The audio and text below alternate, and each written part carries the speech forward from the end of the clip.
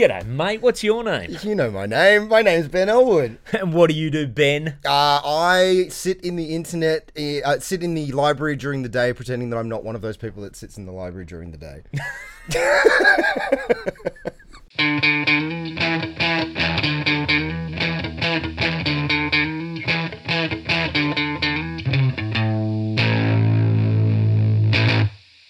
Hello, welcome back to another episode of Crowdwork Cast. My name's Andrew Barnett. Thank you very much for joining me. This week's episode, I sit down with comedian Ben Elwood. Now, I've known Ben for probably 10 to 12 years. He's one of my favourite guys to bump into around the comedy scenes because he's always got an interesting take on things. He's one of those guys who's always a good conversation backstage or side of stage or wherever you're chatting to him. And this is no exception. This is a great chat. I thoroughly enjoyed this. We went a little bit longer, but that's because we were just covering everything. If you enjoy Ben's work, you can check him out. He is at Ben Elwood Comedy on Instagram. That's he's promised he's going to actually start feeding that feed. So interesting takes, go there, check him out. He's also got a podcast called Thank God for David Attenborough, where he talks to scientists and talks basically all about the natural world. And if you check out the Mug Off feed, if you're a fan of the podcast The Mug Off, a recent episode he did with Jared McGowan, Eric Hutton. They sat down with Doug Stanhope, who all comedy fans probably know. That's a really good episode. Check all those things out. Now, if you want to follow me, as always, Andrew Barnett Comedy on Instagram and Facebook and now TikTok. I'm starting to populate that as well, so check those feeds out. Give me a follow. If you like the podcast, please do like, subscribe, leave comments, reach out, get in touch, tell me who you'd like to see me chat to and what you'd like to see me ask them. Now, if you want to come see me live, please do. Brisbane, May 6th, I'll be up there at the Underground Theatre for the Brisbane Comedy Festival. Those tickets are on sale now. You can check those out if you go to either my website, Brisbane Comedy Festival website, or I will have a link in my bio of my Instagram up very soon. So check those out. Please do get tickets, Brisbane. I haven't been up there to do the comedy festival before, so I'm really hoping to get a nice full room for that one. Sydney, I will be doing 2 nights at the Enmore Comedy Club at the Enmore Theatre. They're May 20 and May 21 as part of the Sydney Comedy Festival. So do please come out, get tickets. Once again, those tickets available on my website, or go to Sydney Comedy Festival's website, or I think the Enmore Theatre's website. So please do buy some tickets, come along and see me live. Reach out, get in touch. Other than that, just enjoy this really fun chat I had with Ben Elwood. So is this, because you and I were talking at a gig the other night, you're obviously a stand-up comedian, as people will have seen the intro I dropped in just then. Yeah. Telling them to check out your socials, which now we've just been talking fucking mortifying. Pre-rolling that you're a clips guy. You're going to put your stand-up clips up, Subtitling clips, and just how quickly I got sucked into. I must have pressed refresh. I haven't looked at Instagram once in probably nearly a year. Yeah. And then uploaded a clip today and was just constantly hitting refresh like the rat at the dopamine feeder. Oh, I got a new follower. I got a new like. And it's all with this thing of like, oh, I'm building an audience. So this is necessary for my stand-up career. But is it? Or is it just kind of feeding like a need or an ego boost or whatever it is? I don't know if it's... I mean, it's obviously there's part of it that is necessary, or it helps your stand-up career to get all that stuff out there to help people find you. Because that seems to be how people find a lot of comedy now. Yeah. But I think the key is to post and then never look at it. Can you actually do that? I can pretty well. So I'll post something and I'll maybe check once in the next 2 days. But you got a family. It's easier not to be so fucking self-obsessed when you got kids. Well, don't get me wrong. There's times when I'm like, I really like this clip. I'll see how it's going, and I do get drawn in. But I've never opened any of the social medias and logged off feeling better. No. Like, it's not good for my brain. No. There's a reason I don't have a smartphone, and I don't have the internet at home either. And these are all mechanisms I put in. So you get to know the librarian every day. No, it occurred to me the other day. I was sitting at the library working on the computer, and everyone around me is just some woman sitting there clipping her fingernails. This other guy is just like, I'm like, these fucking disgusting animals. And then suddenly realize, no, I'm here every fucking day. I'm one of these people. This is terrible. That is, yeah, well, there you go. There's your sitcom. the guy that hangs out at the library. Yeah, that thinks he's better than everyone else. Yeah, exactly. But what you say is true. Like, I've eliminated the internet in most quarters of my life because I know how bad it is for my mental health and all that stuff. So it feels kind of dangerous to be going into, at this age, oh, I'm going to start putting my stuff online and let people judge me. Yeah, but I don't know. Like, it just seems to be part of the game now. But I think that's where you just got to, because at least we're aware of it at our age, because we remember a time before that was what you did. You were online and you posted your life online. Whereas I think now kids, a lot of kids coming through like that's just part of life all the time. So the context for no one liked this clip must be much harder for them to deal with. Although they all seem to post plenty, even if they're not being looked at. So I don't know what the secret is. This has just turned into two old blokes whinging about the internet. But this is the fucked position that we're in, because it's like, I think it's demonstrably bad, all of this stuff, this outsourcing of self-worth and kids putting their shit on the internet without any idea of what the consequence is. I thank God every day that YouTube and the rest didn't exist when I was 20. My God. The shit that would be out there,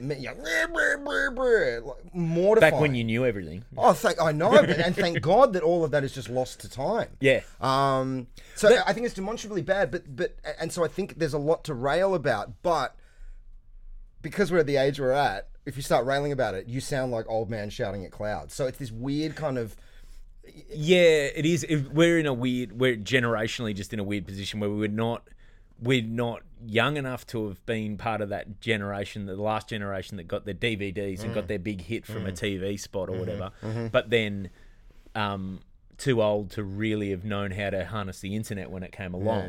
Which is, that's not to say you can't learn, but then I think that one of the things I do, I always try and find the positives in whatever situation. And I think one of the privileges that we have is that all those mistakes, especially early stand-up, I watch these, sometimes now you see some very new stand-up comedians put their clip online, and it's even if it's fine for where they're at, you know that, okay, in 3 years' time, that's going to mortify you because you're going to be a 3-year better comedian. Like, all my early stand-up mistakes happened in front of a small group of people who happened to be there that night. And then that's it. Like, if I don't talk about them, they don't exist anymore. Absolutely. People, a lot of my friends around the time that I was starting were like, can we come and watch you? And I was always, absolutely not. And whenever they'd say why, it was like, if I started playing the violin, I wouldn't invite you over to my house to watch me go, like, I'm going to wait until I'm at least not ashamed of the output. Yeah. So that I don't... It's hard enough doing this without eating shit, looking into the audience and seeing the faces of everyone you know with a frozen smile on their face going, kick in, it's not that bad. Like, I don't need that shit. At least if it's strangers, I can walk away and I can, lick my wounds and get on with it. But this idea of, putting it all out there when you're half-baked... I'm probably way too far on the end of not putting anything out there. Yeah, maybe that's been detrimental. Who knows? But yeah, this idea of it's my second gig and I'm putting it on YouTube. Well, that's because I'm like you. I didn't want there was two blokes when I started comedy. There was two guys that knew, two mates, and they were guys that had come to comedy with me, and I'd talk to them through all my material, and one of them told me before the gig. His pep talk to me was, look, you've written some good stuff. You've practiced. You're gonna go up there. Probably people aren't gonna laugh, and that's just stand up, because he'd been around stand up. Which I tell that sometimes joke like as a story where I'm like, and people laugh at like, oh my God, can't believe your mate thought that was. But in reality, it's actually a pretty realistic pep talk. It's true. I mean, he was wrong. I crushed. But, you crushed the first and the second time, but the third time, God. Second time was, I think my second gig was at Laugh Garage, and I forget who was there. There was an American comedian, young guy who worked behind the bar there for a bit, I think. Oh yeah. I don't remember who it was, but he, I think he's since left the country, but he basically wasn't that interested. So it was the open mic night, and he just went up there, and because the audience weren't seated or anything yet. He just goes, "Oh, welcome to the Laugh Garage. It's the open mic night. All right, get ready for your first take." Didn't do any material because the audience was still filing in. So I had to go up while they're still sitting down. It just died. Was this your first gig? Second. Oh, it's People just confused brutal. by, what is he? I go, "Oh, I missed the start of this." Ordering drinks. And then after me, when everyone was seated, he went up and did his opening bit. I'm like, and everyone else did fine. And I'm like, that was my first lesson in, sometimes it's just not fair on the night. Yeah. And then it's actually up to you to kind of read the aura of the room. I said that to a comic the other night. He got up and he ate shit, and you could see his eyes when he was on stage. He was like, "What the fuck's going on? This stuff usually crushes." And he got off, and he's like, "Where did I go wrong?" And I was like, "Oh, you didn't read the aura of the room." And he goes, "The aura of the room, you fucking hippie idiot." And I'm like, "All right, whatever word you want to use, the energy, the vibe." You didn't read, and he dismissed me out of hand. He was like, "You're crazy, rah rah." But I really believe that's a skill that you can't learn for years. Once you have to get to a point where you can literally, as you would in a social situation, and I think we do it very organically when there's one or two people. You can find a vibe, slide in, do what needs to be done. But it's different when it's a room, and I think you just have to. I don't know. It's nothing you can learn in a comedy class or some shit like that. You just have to do it over and over again. No, because you can practice as much as you want in the mirror. You can have your material down. You know how to execute your jokes. But if there's something weird going on in the room that's just even distracting attention a little bit, or the audience are thinking you might acknowledge, then like it's there's a difference between that and that and TV. Watching live and watching TV is you expect the comedian to. They're right there. Yep. They're asking you not to talk because they can hear you. Yep. So then when something happens, you've sort of got to acknowledge it. Absolutely. Well, that's the way I approach it. There's guys that don't necessarily. Like, I mean, you look at your Luke Heggies or whatever. He even will. Like, if it happens, he's not going to go in the crowd and say, "Hey, g'day, dickhead." Like, shut up. But he will. Like, there's a presence. Like, he's still present in the room. You have to be present, and there has to be some acknowledgement of the reality of the room, right? Like, you can't just hit play on the fucking tape recorder in your chest and go. I mean, I think that's what you do early on, right? Yeah, definitely. So like, I've got to say the words. Because you've practiced it, and you've got to get the words right. It's all about making sure you write it and you get the words in the right order, and which is important too. Like, there's nothing like, as much as sometimes watching a comedian who's starting out that's written their things and can't adjust to what's in the room, then it's just as bad to see the guy who hasn't really prepared anything and is just up there like, hey, what else, guys? That's right. How dare you? That's all I'm doing at the moment. You're what? How long in now? Too long. It's embarrassing. This year will be my 18th year.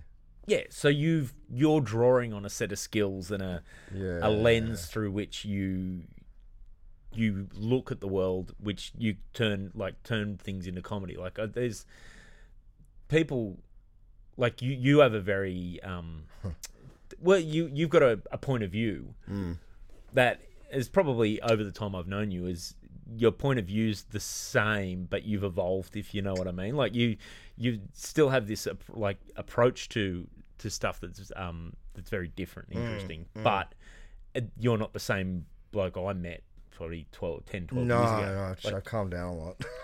Well, but that's the thing. Like, it's like, so you're going up there with drawing on experience. You know how to do comedy. You've got jokes there that if you need to, you can go to. And I've seen you do it, like where you'll go, or you do that thing where you're in the room and something sparks a reminder of a bit you've had or a thought you've got, and you're happy to explore that because you know how to get to a punchline from where you are. It's a weird place at the moment because, like, I've actually lost a lot of my perspective, whatever that was, over the last year or more. Like, my life's changed a lot, and so a lot of the things that I really would carry on about and really had staunch views on, I don't anymore. And so I'm having a real hard time writing because I don't know what I actually think about a lot of things anymore. I've kind of hit this point, and a lot of things I do know what I think, and like, who even gives a shit kind of. And so, especially since I got sober, not off beer, but everything else, you know, like my life is so different now. And so my brain is really restructuring. And I think it's probably got another year to go. And so the idea of sitting down to write stuff is so difficult, and it just seems more organic to get up with nothing and just be present and try and figure it out on stage. But I'm also starting to get to the point where it's like, that's unsustainable. You know, you need to fucking write a bit. But I think now, and I might be wrong, but from my point of view, when I see you get up where I know you've got, like, you're looking for the stuff, you do have thoughts about things. Like it's more, you've got there's a bunch of stuff swimming around, and it's almost like you're sparking off the audience. Yeah, just trying to get something. Like that's what I want now. I want them to throw me off course. You know, I want them to say something that I can latch onto, and then we can find something out. Yeah. And that is fun about the writing on stage. But that's where there's a massive difference between 18 years of experience and someone just starting out. Like, that's not advice I'd give to. Just wing it. Yeah. How far into doing it did you start to feel that you were doing anything worthwhile or that you were good? Because I think you go through phases, right? Early on, you have some wins, and you're like, I'm great. And then you level up, and you're like, whoa, I wasn't great at all. But, like, was there a moment where you're like, yeah, man, I can do this? I've had in the last year, I've had a few where, like, and it's things like corporates where I got off and go, oh, you know what? That was actually it wasn't just that was a good corporate reaction. I'm like, that was any gig, I'd be happy with that. Yeah. Where I'm like, okay, I'm starting to work out how to get my stuff across to different groups of people, and I can adapt. That's where I'm like starting to go, okay, I am actually all right at this. Yeah. I have a lot of trouble. Like, I didn't even ask to go on at the store for the first bunch of years just because I didn't think, oh, I'm not ready. Like, I have that imposter syndrome pretty bad, which is better than the opposite, right? It's better than the Dunning-Kruger effect is the opposite of it. That's fucking much worse. But so I think that I remember there was a time where I first got comfortable on stage, and it was like maybe 3.5 years in, and I was at Star Bar, and of all the places, but it was a good place. Star Bar was a great place to learn because, and I've always said to anyone that asks about like you know, how do you learn to MC? I was like, well, I learned to MC at Star Bar, where the host, the guy that ran it, didn't really care what you were doing as long as you plugged the other gigs. Like, you got to plug the Motown show, right? And so he didn't care what you were doing, so you could take big swings. The audience were the most middle of the road audience who. I don't know how he kept filling that room, but he kept filling that room, and they were never coming back to comedy. That's exactly. It was one and done. Yeah, and then also you had the fact that it was so far off the regular comedy scene, like place to be, that you could really take some big swings and mess up without it having big consequences. So that's where I remember learning to just go, okay, let's see what works. Like, that gave me that freedom. But I remember being on stage there one night real early and just being like, halfway through my set, and then just going like, it was like I almost went, I just talked to them, and I breathed out, and it just changed. Like, I reckon if there was a tape of that set, which I'm glad there isn't, that you'd see almost a different person start of the set to end of the set. Like, it was that realization I had in real time, and I still remember to this day that feeling of felt like I'd exhaled for the first time on stage. Totally. There's a moment where you go from rigidly reciting your set and needing to, and feeling like that's the win when I landed all my jokes and they all got a big laugh and but if if a chair got thrown at me or whatever, I wouldn't know what to do.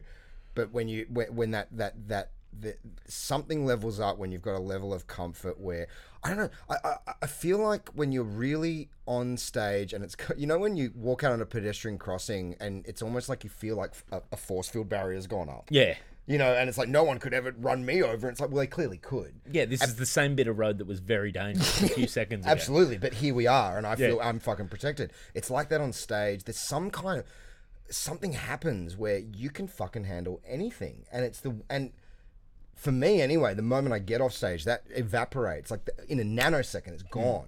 You know, it's like I don't even know how I was doing that, but that's when I feel like the real level up happens, when it's like fucking, you know, I'm not just reciting a set. I can handle whatever happens, and I can adapt to, you know, the group of really old people over here that might not want to hear me say cunt every third word. Yeah. Or, you know, I mean, we did a gig the other night. There were 3 children in the front row.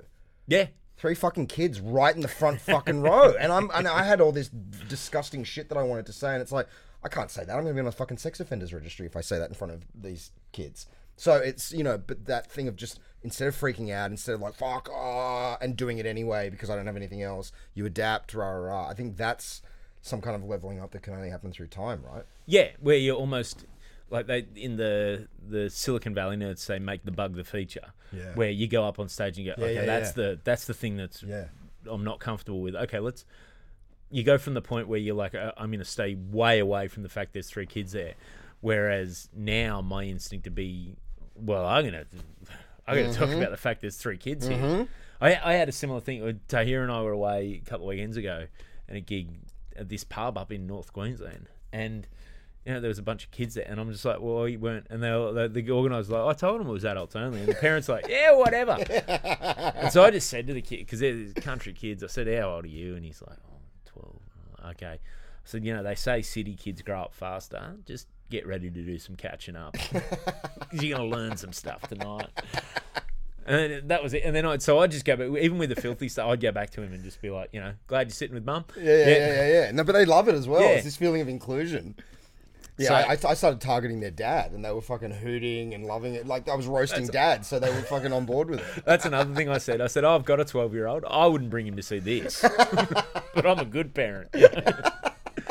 It's like, but that's the thing where and that's the, like, it's funny because we were talking before we started rolling about the amount of clips now. People looking for crowd work clips and that are online.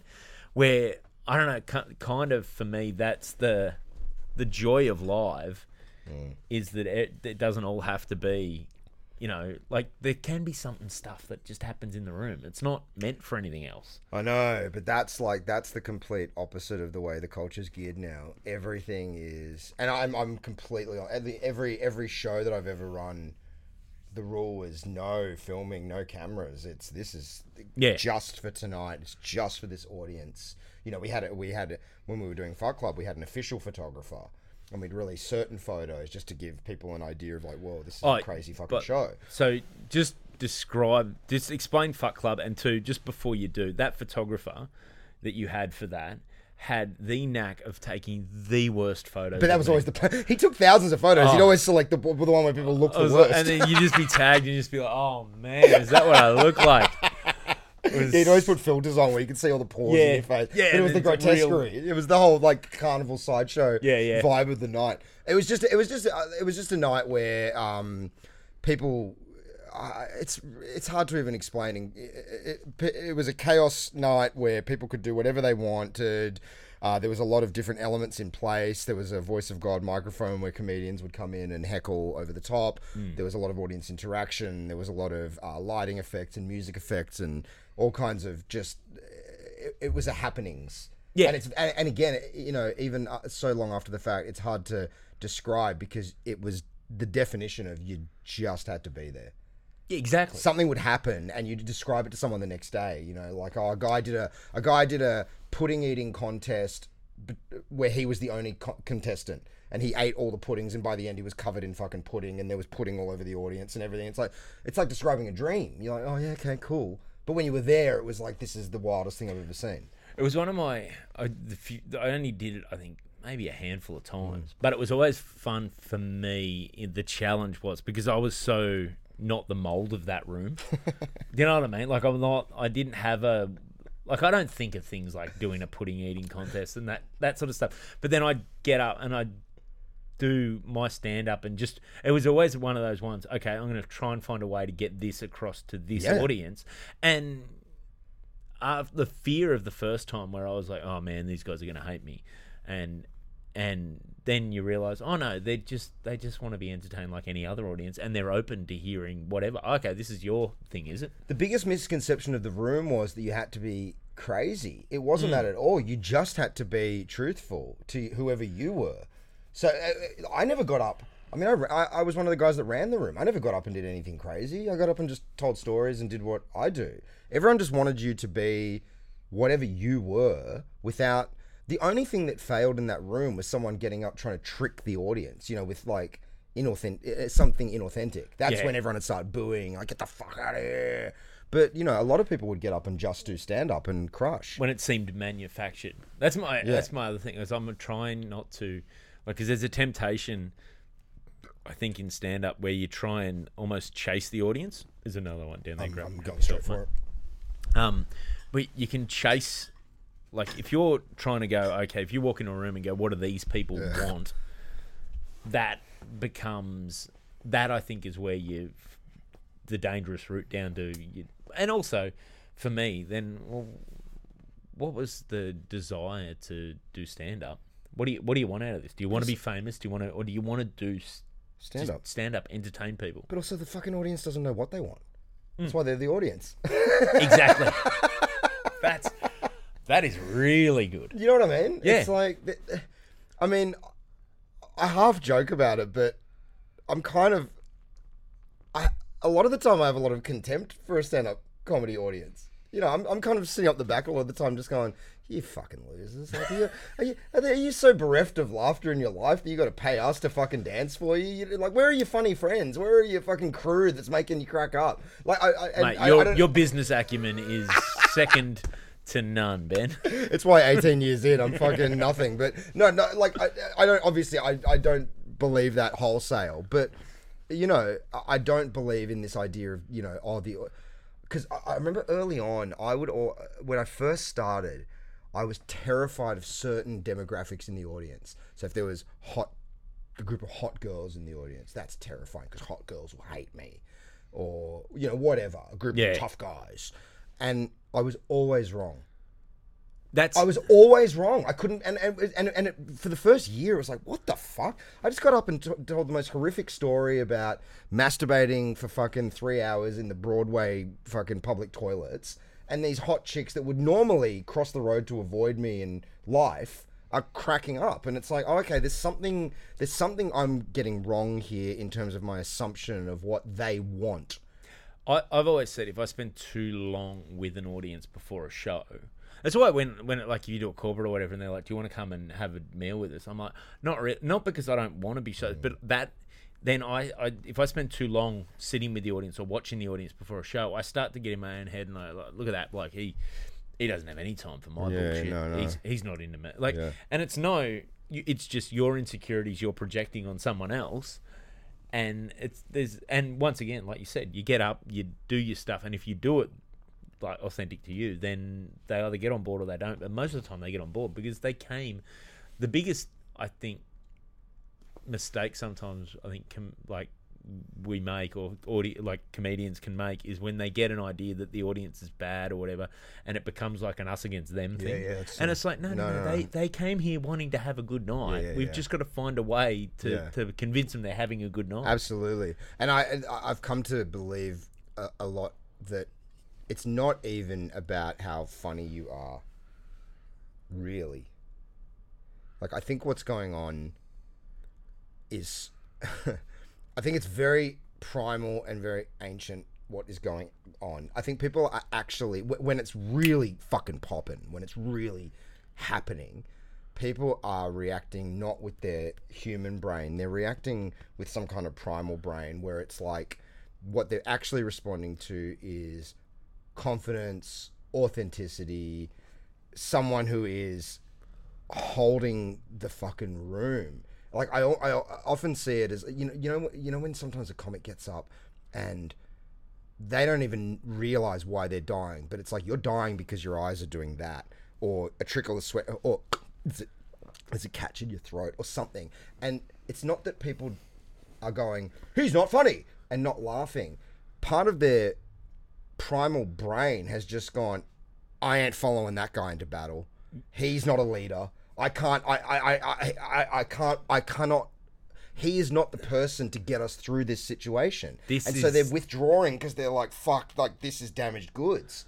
This is something that I've because people like when I've been asked by young comics like how okay, MCing, what do you want?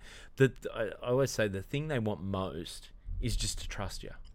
They just want to trust that it's no matter what, you just if they come along wanting a good night, if they think you're nervous, they start to get nervous for you. Yeah. Which means they're not in a position to laugh. Well, because they're worried. You never want the audience to be present in their own minds. It's like sex. If you're fucking there, it's shit. You got to be gone. And it's the same with... You got to be reciting grand final lineups backwards. Otherwise, you're going to be gone, let me tell you. But it's like we talk a lot about as performers as getting into the flow state. You're great when you're in flow, but it's the same for the audience. The audience has to be in some kind of flow state where they are not thinking, oh, it's my job to get this poor cunt over the line. Yeah. He's fucking struggling and I need to make him feel good about himself. They need to be... not even aware that they are a person sitting in a comedy room and it's 9:00 at night and we're watching. They're just in the flow of the moment. And if you're not achieving that, that's it. The whole facade falls apart. I think you're right. Because I also think about that when you watch a special, like you might watch your favorite comedian's special on Netflix or whatever. The best special in the world, you might laugh a handful of times out loud. In your lounge room, but you know that if you were in the room that night, you'd be going home with sore ribs and sore out, and it's because it's getting a bunch of people in a room together. That energy, it's like an energy multiplier, and you do, you get more. Like it's more than the sum of its parts in a lot of ways. Absolutely. Which is why, I'm loving the fact that people are putting up that. Crowd work clips have become a thing because you and I do a bit of crowd work, so that's now an option to us. Not that I've put up any yet because I whenever I look at it back, I'm like, oh, that was funny in the room, but it's not as funny now. But that's the reason. It's because it's for the room that night, which is the irony of it. The main thing of getting put up of comedy now is the one thing that was the best in the room and won't necessarily translate. No, of course, because there's like a secret, especially when you build a relationship with them, there's this secret language that can't exist outside of, it's like describing an in-joke that you got with a friend to someone who's not part of that in-joke. They're like, I can see how that's funny, but I wasn't there for it. That. I was looking at a clip today, so got my last festival show. I just got my mate to just film it on this camera we're filming this with now, and it's just getting cut up into a bunch of clips. And I was watching the start of one of the clips that's later in the hour. I do a bit of crowd work with this guy to get into a bit. I sort of use him to bounce, which I had been throughout the show. But the actual bit I do, I can't remember what I actually said, but we're getting a little storm here at the studio. Yeah, but so I'm watching it, and this crowd work bit I did that wasn't that great, but got this massive pop from the audience. I'm like, oh, that's so out of context, it looks like I've said something pretty lame, and this audience have all gone, whoa, what a genius! Absolutely, yeah. But it's paying off 3 or 4 things that happened previous. That I'm calling back to that, which is why it's so much harder to get a good crowd work clip, because some of the best things are the sum of a bunch of different stuff that happens during the night. Yeah. Did you how were you ever terrified on stage, and was that something you had to push through, and there was a moment where you were like, oh fuck, I'm actually comfortable up here? I've had a few where I've been terrified. I mean, the first footy club gig I did, I was pretty new. I was doing 35 minutes, which I didn't know if I had. And I knew I had that much, but I hadn't really done that a whole lot. Yeah. And so I was scared on stage. But then that was where I realised there was a guy said something earlier, and I just went him. And then I realised I got that, okay, you get that vibe off the room. They're liking this, so I just kept going harder at him, and then he's lighting up because I'm going harder at him. And I'm like, okay, now I've grounded these guys. Now I get them on board with this, and if I keep going, and then I just had a few and then I could okay, if I frame this next bit around like if I sort of drag him into the bit a bit, it'll go better. And like, but that was early on. Yeah, it was probably 3 years in. Yeah, man. That's interesting. To have that. That was a survival Yeah, instinct. but that's still presence of mind. Like I reckon I've only started feeling comfortable on stage like this year, or in the last year. You strike me though as someone who doesn't overly feel comfortable. Do you know what I mean? Don't take that the wrong way. But like you are. I flip between two extremes. Like it's either I'm the most comfortable person in the world, or I'm like crawling out of my fucking skin. But yes, but you go very quickly between those, because I've seen yeah. that where we're sitting in a green room or backstage or something. You're very comfortable. You're talking, and then a few minutes before you go on, you're like, "What do we do this?" And you're getting wound up, and that's when in my head, I think I've said this to you before. I love watching you when you're just a little off balance. Like something puts you just slightly off balance. That's my favourite version of Ben on stage. Something's gonna happen. Yeah. That's what I mean though. That isn't happening lately. Like I'm not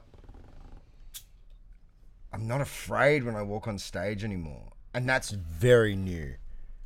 That's very unusual. That's only been the last like 6 to 12 months where I'm not up there feeling like I'm cornered and that I'm running downhill with my arms tied behind my back and I'm about to fucking fall on my face. Like I feel very relaxed on stage, and I cannot believe that it took nearly 20 years to feel that feeling on stage. And offshoot of that, I can't believe that I stuck with it for as long as I did, where for the most of the time I've done comedy, it was excruciating. I hated it. It was excruciating. Really? I hated it. I was always in a fight or flight situation every time I was on stage. That is actually the perfect way to Horrific. describe how, you did, especially early on when I met you.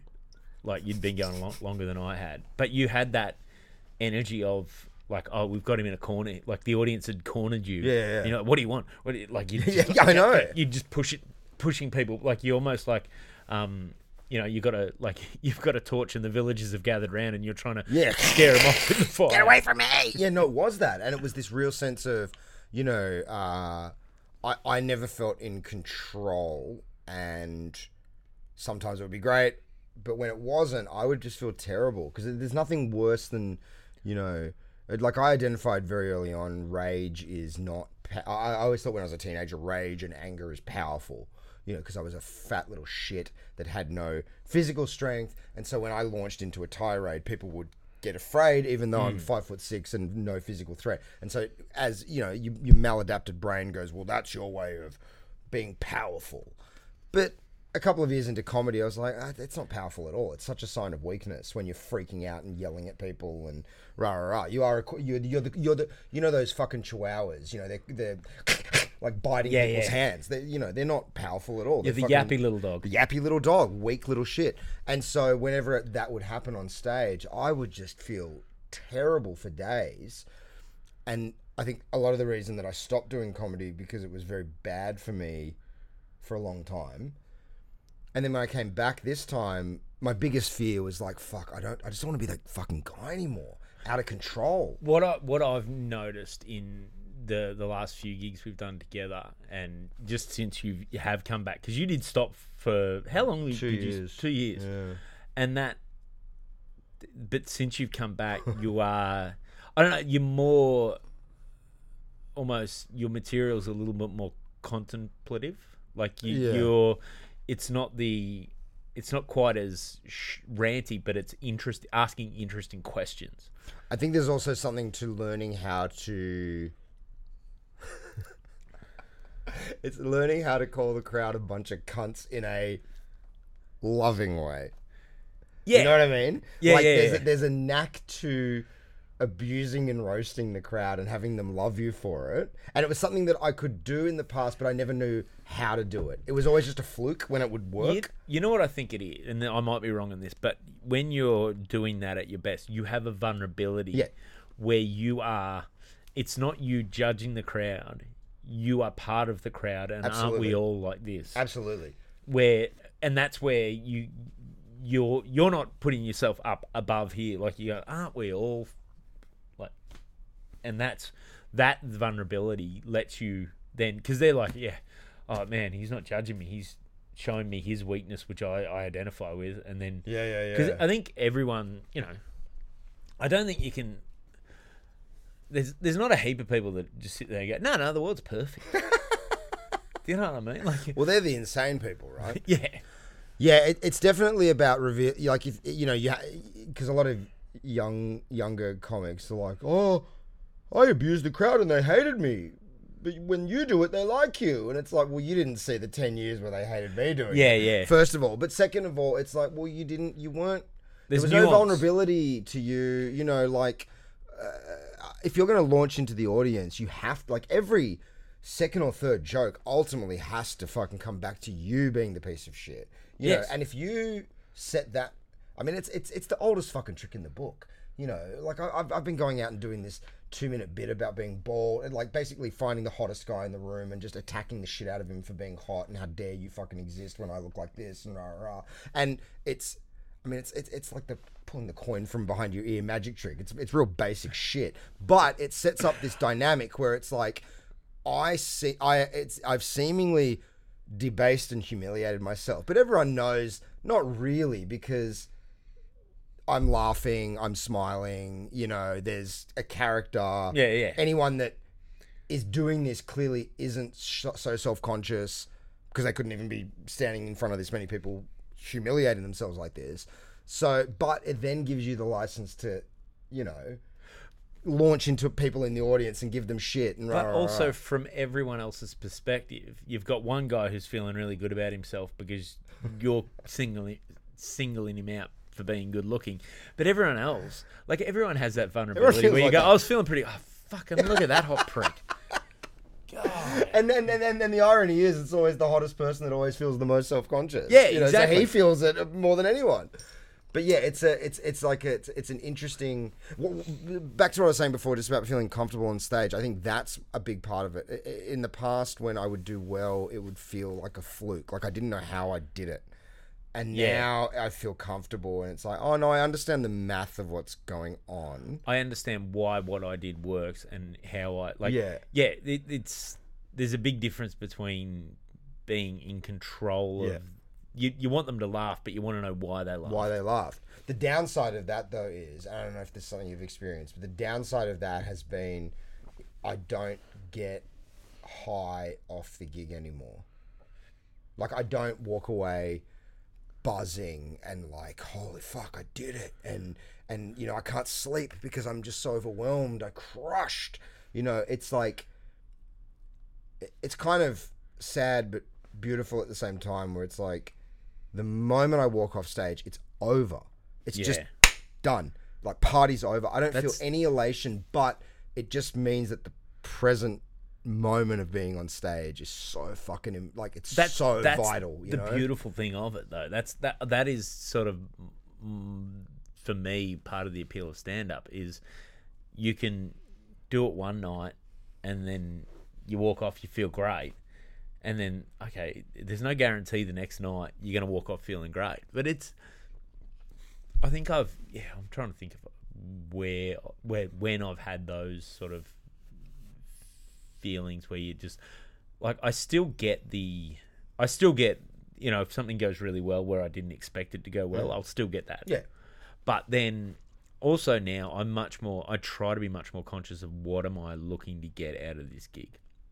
What am I looking forward to? Sometimes for me, if I'm doing a gig, what I'm looking forward to most is getting those and then sitting back on my lounge at home at the end of a night's work with everyone in bed, and I know I could just have a whiskey and watch some cricket that's on overseas somewhere, and just go, okay, it's done, like, and just be like, I can't believe, like, looking around the house and just going, I can't believe some of this is paid for with just stuff I thought up.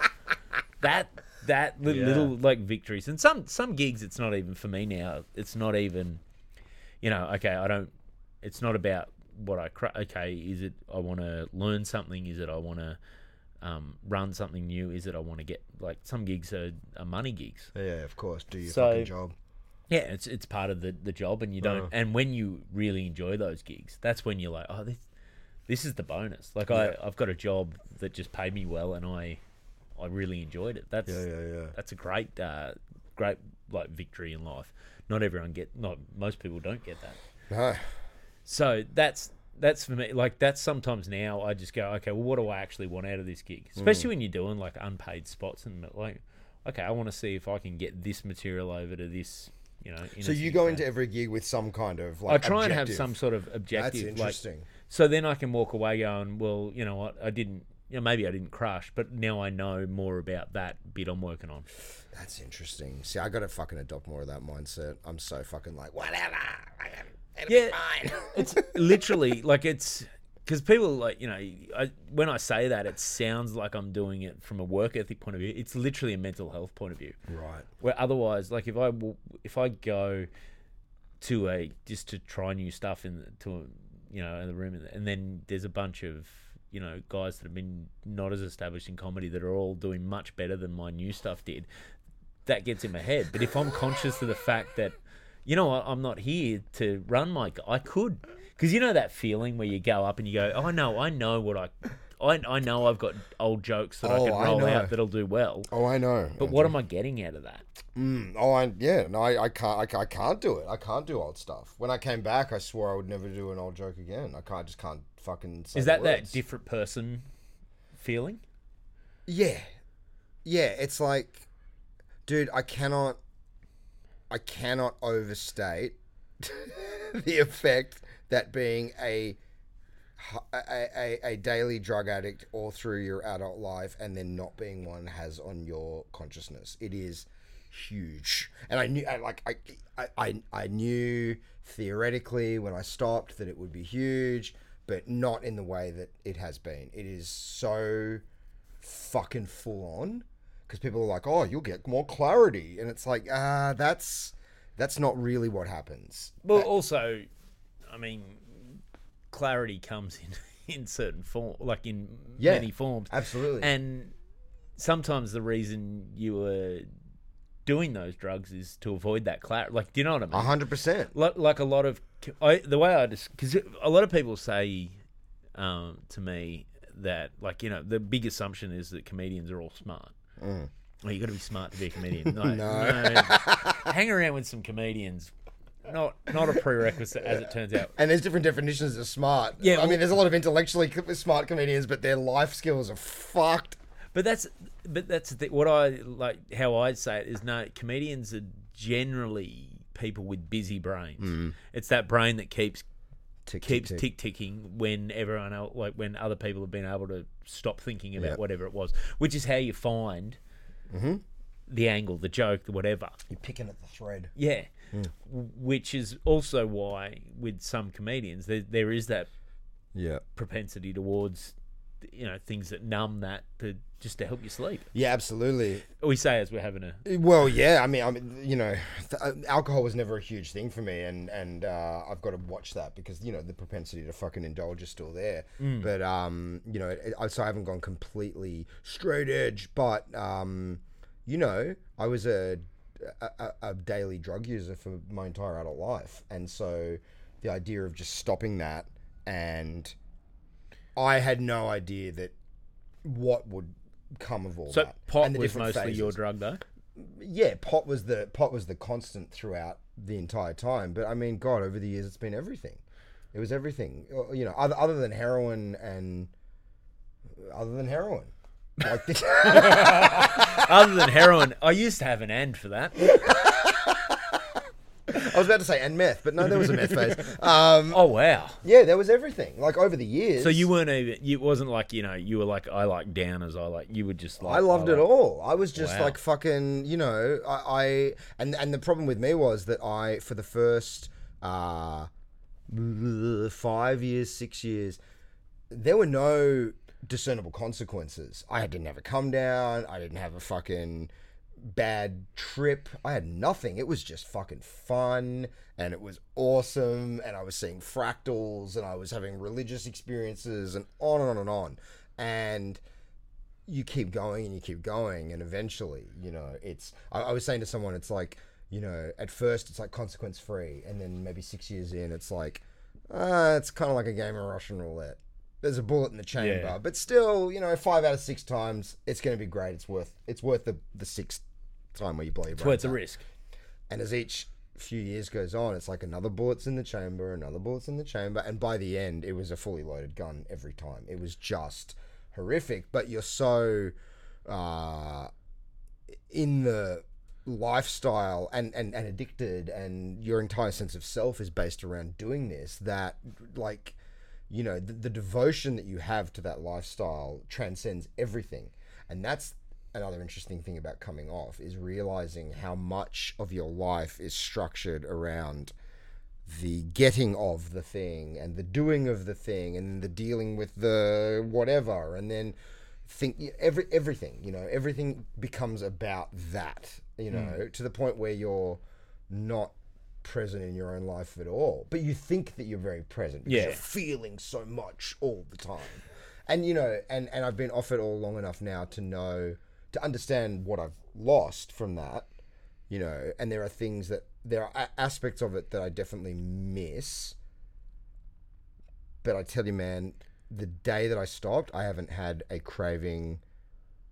I'm not one of these former addicts, where it's like, oh my God, one day at a time. I'm good, man. Like, I'm real good. I don't need... Played that game. Now I'm done. I'm fine. Like, just nah. And a lot of people have asked me along the way of like, do you have any advice, to someone that's a user or a drug addict or whatever? And it's like, not really, other than bottom out so hard that it's either stop or be institutionalized. I don't know what else to tell you. Like, I hit a bottom and didn't realize there was like 5 or 6 bottoms under that bottom. It just kept going until it was like, whatever sane, rational part of my brain still existed was like, bro, stop now, or you're not coming back. It was I guess the mental health equivalent of when someone has, I don't know, like a heart palpitation or something, and they're like, you can keep going, but in a year your heart's going to explode and you'll die. Yeah. It was the mental health equivalent of that. It was like, you can keep going, bro, but in 6 to 12 months you're not returning. You're going to go into a mental institution and you're going to lose whatever. It just stopped becoming funny and cool and interesting, and it was just awful all the time. And so stopping was easy, but then it's almost like you've got to rebuild yourself atom by atom out of that. Like, who am I as an adult human being without all that stuff? Well, one of and it's interesting you touched on it, is that how much of your life structured around that lifestyle is I think one of the things I've sort of noticed is two things people need is just purpose and a bit of structure. Yeah, absolutely. That's what that helps you day to day. You don't have to, everyone goes, oh, imagine just having the freedom to just get up in the morning and be able to do whatever you want. No, you don't want to start every day with a blank tape. Absolutely. Like, it's the blank sheet of paper. As a writer, that's the scariest thing. The more you do, the more you do. The busier you are, the more you get done. Seriously. And so how did you go sort of putting structure back in, like filling that structure with more positive structure? I always had, well, not always, but the 7 years or whatever before I quit, I had a lot of structure. The other curse that I had was, beyond just the consequence free for the first few years, was that I was really good at drugs. Like a very functional, in quotation marks, drug addict. Like I could hold down multiple jobs. I could be an incredibly responsible member of society, all these things. Because I've sort of known you for however many years now, probably 10 years. And through that time, I probably would have said, oh yeah, I know Ben, likes pot or likes drugs, whatever. But at no point would I have ever noticed, thought that it was that debilitating. You know what I mean? Oh, dude. Like, when I was around... Because you did present very functional. Because you come to you're a good comic. You ran rooms. You had cohesive ideas. There was there was that functionality. It was when I was alone that it was, and again, it was just incremental. It's these things where you don't even realize what's happening, and then suddenly you're waist deep in shit, and you didn't notice when you were ankle deep or knee deep, but suddenly you're waist deep, and it's like, oh fuck, okay. I can move through this. It just got incrementally. The last 2 years was, to be honest, it wasn't that bad the whole time. It was probably the last 2 years, and maybe even COVID is what kind of, precipitated. Really brought it to the fore, where it was like, holy fuck, it's right there, and you can't avoid it anymore. You got to stop.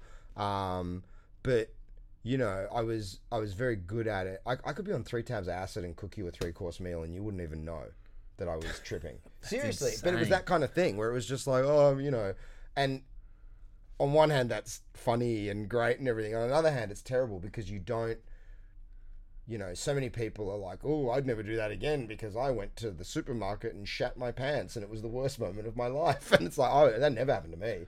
Like I never. I thought you were going to say, mate, I got heaps worse moments than that. Don't you worry about that. No, I was amazing. Like I could do anything on it. I'll tell you stuff off air. I don't want to get in trouble. But, Yeah, no. But it was that I wasn't like, I look at these people that get blackout drunk and vomit all over themselves. Like, you fucking amateur. What the fuck's wrong with you? Like, you're a disgrace. Like, I've been to the opera on 4 tabs of acid and no one fucking knew. Like, what the fuck? Have some dignity.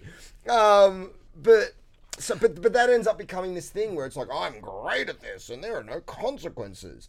And also you end up doing everything somewhat high. And so when you come out of it, you are, well, how do I watch a movie sober? How do I have a conversation? So how do I do a gig not sober? And I think a lot of I was talking to the great Dan Rath about this a couple of weeks ago. I was talking to him about how I'm not nervous on stage anymore. And I was like, I just can't figure out why I'm not nervous on stage anymore. And he's like, it's because you were playing on hard mode. You were stoned every time you went on stage, and now you're not, and it's easy. It's like, oh yeah, there's probably something to that, huh? There's probably something to not that fucking feeling paranoid and fucking like, ugh. Yeah, that beautiful Rathy perspective. Yeah, of course. Oh, the logic, of course. Yeah. You're not stoned. But it's true. And so, do you find now like obviously your perspective on life's a bit different? Yeah, really different. But is that like? Is your instinct, because there's 2 types of comics that there's guys who write like any trauma, they like are beautiful. I'll write that, and there's a great festival show, and you battle with everything's whatever. Content. Yeah, or is it still at that point where you're like, I don't know, this isn't funny to me yet, or I don't know how to make it funny? I'm still processing it all, man. Like it's been. What is it in this month in March? It'll be a year and a half, which is wild. That's fucking crazy. Like anyone that really knows me, when they hear that I haven't taken any drugs for a year and a half, like, dude, that's fucking nuts. But I reckon it's another year before I've even really processed all this. This is it's because there were so many phases along the way. Like the first couple of months, it was basically, like the blanket over your head. No, I wasn't itchy. That was the crazy thing. There was not, because people are like, oh, congratulations, man. And it's like, I know intellectually it's an achievement, but I don't feel like I can take credit for it because, like I say, there has not been a minute in that year and a half where I'm like, yum, yum, yum, how good would it be? I want it. I'm good. I've never smoked a cigarette in my life, and I've never had a desire to smoke a cigarette in my life. Yep. And all of the drugs are in that category now. Like, I've been around people smoking joints and everything, and it's not like, get it away from me. There's none of that. Or, I need to leave the room because I'm going to be tempted. It's like, someone will go, do you want? And it's like, all good, man. Like, yeah. I haven't got I'm not afraid of it, but it's like, I had a moment. I had a pretty extensive surgery at the beginning of last year that put me in bed for 10 weeks. Oh, jeez. It's fucked up, dude. And I was on a lot of pretty heavy duty painkillers, and and all I was doing was fucking lying in bed watching shows. I couldn't do anything else. And about 4 weeks in, he starts. And he's like, how good would it be to smoke a joint and have a bath? Be pretty good. And I had some in the house. Like, I never didn't have some. It was right. I could have done it at any moment. And I was like, that would be nice. But it goes one of two ways. Either it's so fucking good, and here we go again. The whole fucking saga continues. We're back at square one. The 5 months that you've been sober. But you're also back at square one with 6 more weeks to spend in bed. Exactly, and and 6 more weeks of if it's really good, well, here we can be blah, blah, blah, like and this 5 months of sobriety that no prior version of you could even have imagined achieving is just nothing, and we inevitably end up at the same end point that got us here in the first place, where it all turns to shit. Or the back of your skull falls open and all the fucking demons rush back in and, you're fucking freaking out. Either option... And you're stuck in bed for another 6 weeks. Exactly, yeah. Exactly, with your own fucking... So either option is a disaster. But I didn't go like, no, it wasn't this... It's not this like... we know a couple of former addicts where they've become very kind of like Pentecostal about it. Yes. And it's almost like they're trying to convince their own self that then, why would anyone do that? And it's like, very well why people do it, because it's fun. Because it doesn't start with where you end up. Exactly. Either. Exactly. It's just, it's fun and games, and then it turns terrible. But I was like, so I didn't completely dismiss it. I went, you know what? I'll sleep on it. I won't completely say, no, I'll sleep on it. And I woke up the next morning and it was like, nah, dude, I'm good. Yeah. I'm fine. And that was the only time I had any kind of, I wouldn't even call it temptation, just the idea. But beyond that, so I maybe lost track with what I was saying. So yeah, anyway, the first 3 months off, it was kind of like, oh God, like recovering from 20 years of just smashing my brain in the head. And then 5 months in, I lost my personality completely. I just became this complete blank slate where I just didn't even know who I was anymore. And that was really scary. This is I think something we underestimate massively is the power of identity, like self-identity. You build your identity over time as a person. And it's why you see people who work for a long time and then, you hear about people that retire and then they're depressed. Yep. Because their identity was around what they did. Of course. Or, and then you see why people who've had nothing go into the whole any sort of radicalization, whether it's religious, racial, whatever, is all around having an identity to fit in a group, and where you feel who you are, you're sure of who you are and what your worldview is based on that. So if you've built, at that point you'd built your identity for 20 years around being party guy Ben. How did you go about rebuilding that? Like, well, I'm still in the middle of it. I'm still in the middle of it. It's like, I don't know. I'm still processing it all, because it's like, because I wasn't even a party guy. Like, I would party with friends, but most of it was solo, and most of it was kind of linked up with all this weird, like, cosmonaut, fucking psychonaut bullshit of like, I'm exploring other realms and I'm getting in touch with my spirituality. And I think that I don't think all of that can be dismissed. I think there's a little bit of truth to it. Like, I've had, and it was really the early on ones, I had revelations and experiences on particularly, like, say, magic mushrooms or something like that, that I think profound, are beautiful and profound. And even if they are just, you were tripping, it doesn't matter, because they changed my entire perspective on life in a really positive way. This feeling of connection, or this feeling of infinite love. I mean, I remember the first time I was on mushrooms and sat in front of a tree and just started crying from joy. And it was like, my brain was like, what is this emotion? Crying from happiness? Like, this is crazy. Just weeping, looking at a tree. And like, I think the beauty or the Moorishness of those experiences is, you are returned to a childlike sense of wonder for reality in the universe, and that is beautiful. It's beautiful. You know, you're a child and everything is amazing. You know, basically kids are on MDMA all the fucking time. You know, whoa, look at this leaf. Everything's new. Everything's awesome. You know, and then you hit adolescence and everything's shit.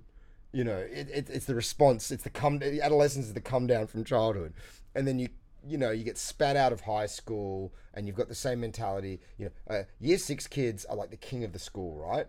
But then they get smacked down 3 months later when they go to high school, and it's like, no, you're a fucking child again.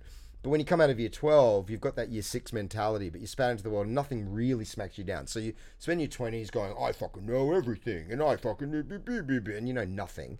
And maybe deep down you know nothing, but you think you know everything. And so I think if you're not prone to schizophrenia or real bad mental health issues, I think these experiences can be very beneficial because they return to that childlike wonder where you're like, oh, clouds are actually amazing and trees are amazing. You know, I remember before I ever did a hallucinogen, I used to sit there looking at clouds going, why can't I see faces in the clouds? I want to see patterns and castles. And then I would look at a cloud and be like, you know what, the clouds, it's enough. It's just a cloud and clouds are awesome. And it's easy to laugh at all that shit because it's all cliches and rah-rah. But when you really feel it, it's fucking powerful. And to feel part of what is this? And so I think you chase that feeling on and on and on and on. The problem is that the more you do it, they can only teach you so many things before you're just kind of like a junkie fucking chasing a feeling. Also, you get the lesson the first time, and then your job is to keep the lesson. Your job is to apply the lesson. Is to what did you learn, and how do you integrate that into your life going forward? My problem was that I just got addicted to the lesson. And so all of it was wrapped up in that, you know, it wasn't, and so it's only a few months after stopping where I could actually reckon with the fact of like, you're a fucking drug addict, dude. You know, like, you're a drug addict. Which is, it's an interesting way to then reframe who you were, because self-perception's hard.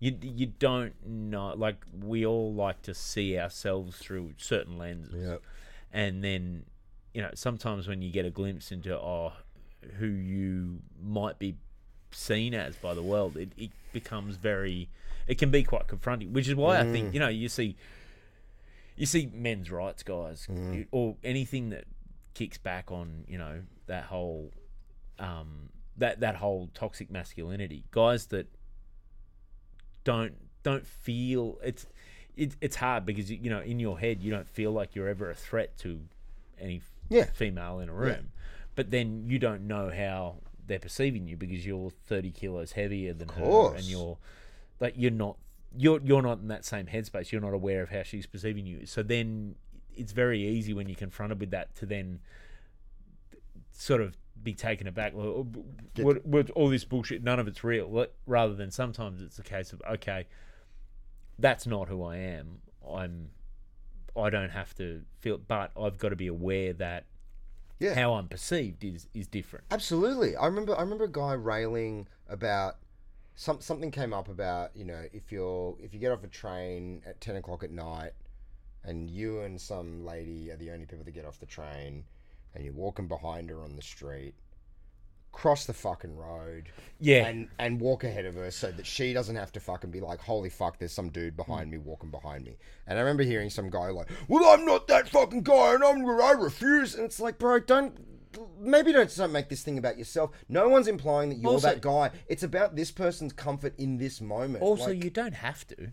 You don't have to do it. But just be aware that, like, when she crosses the road, it's because she doesn't have any clue who you are. It's not about you personally. And there's a bunch of shit in her past that might be making her cautious. So you just that's where, like, if you're, and you don't have to care, but the question is, if you do care, this is something you can do to make a person maybe feel more comfortable. And don't you want to just make people feel comfortable, regardless of your own fucking ego Mate, being inserted into it? Even if you don't worry about it. Yeah. Just because someone's expressing a view, this is what you can do. Why should I have to do that? Well, no one's saying you have to do that. It's Obviously, not legislation, brother. it's not a law. That's one of the things that frustrates me with the online discourse. Is it's so, well, like one thing or the other. You can't just. There's no nuance. There's no subtlety to any of it. Well, that's the poison of the internet. That it's not a medium that is geared towards nuance. It's hot takes, it's memes, and it's all the rest. And the problem is we've got these issues that are all about nuance. Massive. And everything's reduced down into some kind of 4-word catchphrase or chant, which, if you start linguistically pulling it apart, it's just horse shit. We were talking about one earlier, we won't mention what it was. But these conversations are difficult, and it takes a lot of kind of self-reflection as well. And I think we're definitely in the age of like, there's the celebration of ego and the celebration of self as well, and never seeming weak or never seeming vulnerable or whatever it is. But it's and I get it, it's fucking hard. I used to advocate for people everyone should dig deep and not lock their issues in a box and rah. And now I'm like, you know what, for some people, maybe just lock your issues in a box and hope that you die before the box bursts open. Yeah, also, like, I think my big concern is when that let your issues out becomes a contest for who's the... Like, once you start making victimhood a currency, yes, I think we're moving down the wrong road, because that's not and it's not anything, I'm hesitant to say this because I do sound a bit Andrew Bolt or Miranda Devine by saying that, but the view I'm coming from is when I've seen people whose perpetual, like, they become victim and that becomes part of, then you lock yourself in a cycle where you get yourself in situations where once again you become the victim, and it's not a fulfilling or happy way to live your life. There's no like, this idea that we empower victims is the thought behind it should be we empower victims by making them not victims anymore, rather than like look at like putting fetishizing victimhood. Yeah. But I think what's happened is, like, I'm all up. I think is why we see guys like our age whinging about, it's so hard being a white man. It is, but it's hard being anything in life. Life is hard. Being alive, man. Being alive is fucking... And we've got good lives. Yeah, exactly. You know what I mean? I'm at a point where it's like, I got to fucking... On the scale of human lives that have ever existed, I'm in the top fucking 5%. If you've got a fucking pillow and a doona, you're doing better than most human beings that have ever existed in the history of humanity ever. Dude, access to indoor plumbing. Bro, if you can shit and press a button and your shit's not there anymore, that's a win. Seriously. But yeah, like we're so up here, but even still, just the notion of being a living fucking human with self-awareness is crippling. It's so fucking hard, and like I don't want to die right now. I'd like as many great, fulfilling years as I could have, but the fact that this is over one day is incredibly reassuring. I'm good. Like, I don't want to be like I can't do this forever. Like, it's like this thing. Like, you might be like we might be the last generation to die. Oh, fuck that. How good. Like, because I don't know what I'd be like. The part of the joy of life is that it's finite, and you've got to just make what you can of it at the time. And I don't know, maybe we come back, maybe we disappear into nothingness, maybe I don't know, but it can't just be the same thing forever. I hope it's nothing, dude. You hope it's nothing? I hope it's nothing. I really do. Like, I used to... Well, actually, I've never had... I'm one of the very lucky people that was raised in an incredibly agnostic household. So it wasn't even like, there's God or there's nothing. It was just like, I don't know. Who knows? I tend to think there's something, is my instinct. I think there's something, but I think that it is not. I think is not human consciousness. Like this idea that you die and you float around like so much of me is my anxieties and my self-loathing and all the rest. Does that carry over? Am I in heaven fucking hating myself? Because that's not heaven. So, but and then if you take It's those, heaven for me, watching you. watching me on the cloud, fucking. But if you take all those things away from me, then am I me anymore? Not really. So, what is the essence of me that survives? And I just don't think that. I think that maybe there's some kind of universal energy, and I talked before about those hallucinogenic revelations, and that was the revelation. It was the I often describe it to people of like, it's like every atom in my body remembered everything that had ever been all at once, and it was like, you know, the 5 billionth atom in my pinky fingernail was once a oak tree, and this was a fucking dinosaur, which is true. That's all true, you know. But it's like that. It's that feeling of the collectivism of your being, that you were and have been and always will be everything all at once. And then I think that your consciousness is just a byproduct of that, and your influences and your genes and all the rest. And I think when you die, your atoms go blah, blah, blah, blah, and become everything else, but I think your consciousness goes. Anyway, that's what I pray for now. I don't want to exist beyond this. That's yeah. I am at the point where I don't know, because I know that all that the physics of it all, that just the whole, if we're matter and energy, neither of those things can be created or destroyed. They can just change states. So you got to go somewhere, if that's what we are. But what that is, but I've become, in the last few years, I've become quite comfortable just going, it doesn't matter. It doesn't matter. It's inevitable. I'll be scared at the time probably because I don't know what's going to happen. Yeah.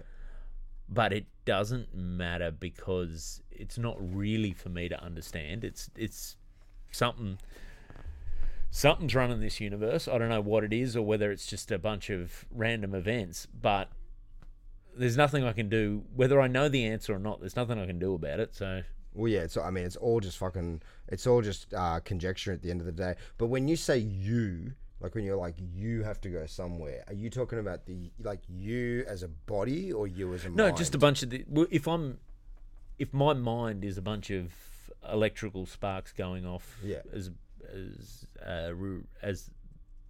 the result of a bunch of chemical reactions. Sure. All that stuff has to exist somewhere. Whether it reforms whether parts of it reform as me, or whether it's on parts of a bunch of new consciousnesses or whatever.